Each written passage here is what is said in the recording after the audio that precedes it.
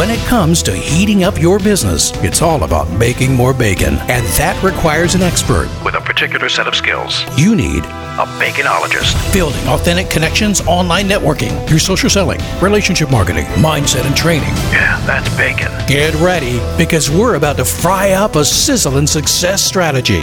This is the Bacon Podcast with your host and business baconologist, Brian Basilico. It's a lot of bees, man. Welcome, everybody. I'm your host, Brian Basilico, and this is the podcast where you learn to make your business sizzle online. So are you ready to fry up some new business? Hey, peeps. I don't know if you have Apple TV, but if you have not watched the movie Coda, I can highly recommend it. My wife and I often sit down every Saturday night and watch a movie. We usually get some food delivered after a long week, and it's always an adventure. Kim asks me what I want to eat, and then I say, Chinese or something, and she says, I don't want that. So I ask her, what do you want? And she tells me, I say, okay. And then she says, no, really, what do you want again? And it's a weekly dance back and forth. Occasionally we're on the same page, but more often than not, we're eating at the, I don't know, what do you want, American cuisine diner. You know, it's somehow or another we figure it out. The same goes for a movie. When we choose to watch something, I'll search Apple TV, Netflix, Hulu, Disney Plus, Amazon Prime, and I'll give her 3 to 5 movies to pick from. She'll watch the previews, and then she'll say, I don't know, what do you want to watch? It's the same dance. But eventually we pick one and sit down and watch. But in the case of Coda, I did not give her a choice. The movie is about a deaf family in a fishing town of Gloucester, Massachusetts. The youngest is a girl who can hear and finds her passion in singing, while she is the voice who signs or does American Sign Language for her family when people are speaking. Now, I don't think I'm going to ruin it for you guys who haven't seen it, but there's one scene where she's singing at school and her family is in the audience. And then all of a sudden, the sound goes out and you see and not hear what it would be like for her family to watch that performance and look at the audience's responses. It was interesting and enlightening to be inside the mind of a deaf person for a few minutes. During the Academy Awards show, the Oscars, the actor who played the dad, Troy Kotsur, a deaf actor himself, won Best Actor for 2022. His speech was delivered in sign language while accompanied by an ASL interpreter who spoke it for the audience. So you kind of get to relive that scene, but in reverse. So what channel tunes you in? I'm old enough to remember 4 channels and rabbit ears on our TV. Then cable came along and you can get dozens, if not hundreds of channels. Not long ago, we had no problem paying $3 to $5, now $6 to rent a movie on Apple TV. And it was usually a few months after it came out in theaters. Newer movies in theaters cost $20 to rent. Coda was the first movie from a streaming service to win Best Picture at the Oscars. These times they are a-changing. Speaking of change, at one point a few years ago, our cable bill broke $200 a month, and I said, man, this is stupid. So I cut the cord. I got internet for $80, Hulu for local channels for $40, saving $80 a month. Fast forward to today, and that same package now costs over $200 again. It's $135 for internet and $75 for Hulu.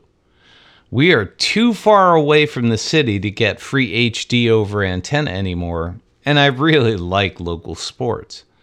But I rarely watch more than 3 or 4 channels, And today, movies are now served up via streaming services. Hulu, who owns Disney, now gives us Disney Plus for that same price. Netflix comes free with our T-Mobile phones. Apple TV comes with my iCloud account. Amazon Prime is free with that $130 a year Amazon delivery package.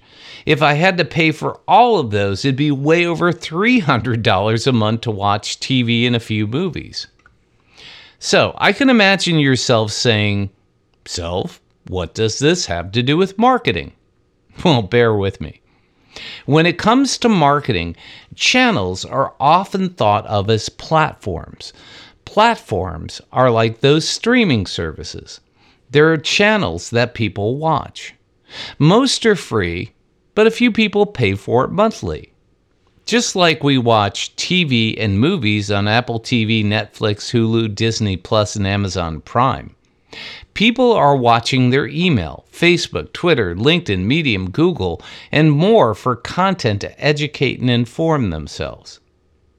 Especially in business, they're paying a premium with their time. The average worker costs a company about $25 to $50 an hour, while a C-level person may cost a company $500 to $1,000 an hour. Not only are they busy, but it costs real dollars for people to consume your messages. Are your messages worth $25 to $100 an hour to consume? What's the ROI they get for that spend? I had an interesting conversation with a client recently who wanted to increase the conversions on the production and distribution of their content.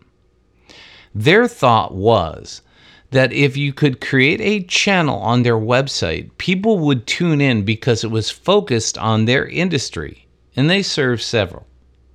That means that we're looking to create content that would target them based on their industry. What would it be like if we had a medical channel, a transportation and logistics channel, a manufacturing channel, and a small business channel? Would people tune in and feel like it was focused to their interests? Would they spend more time?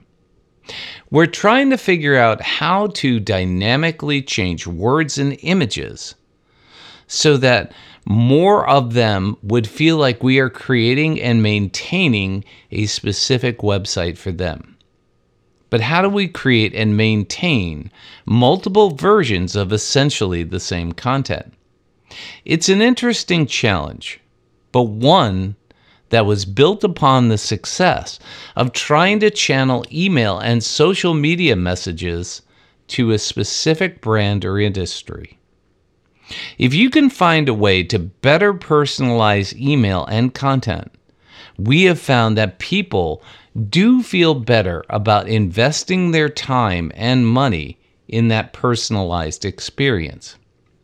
Now, just like Coda lets you get inside the eyes and the mind of a deaf person, understanding content creation and distribution from the perspective of your audience can give you a better idea of how they experience your performance. I understand that segmentation is hard. We want to be everything to everybody. But the Pareto principle shows us that 80% of our success comes from 20% of our customers. Would it not make sense to find a way to engage the 20% with 80% more focused content? I want to leave you with a quote from Steve Jobs. He says, "This has been one of my mantras: focus and simplicity. Simple can be harder than complex. You have to work hard to get your thinking clean and make it simple.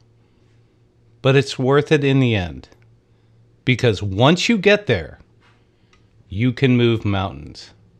Learning how to make the simple complex and the complex simple is understanding your content from your client's perspective. thank you for letting us sprinkle some bacon bits into your brains. Want some more? Learn more about this podcast and our guest experts at baconpodcast.com. Have questions? Send them to askbrian@baconpodcast.com. Until next time, keep sizzling. And remember, it's all about the bacon.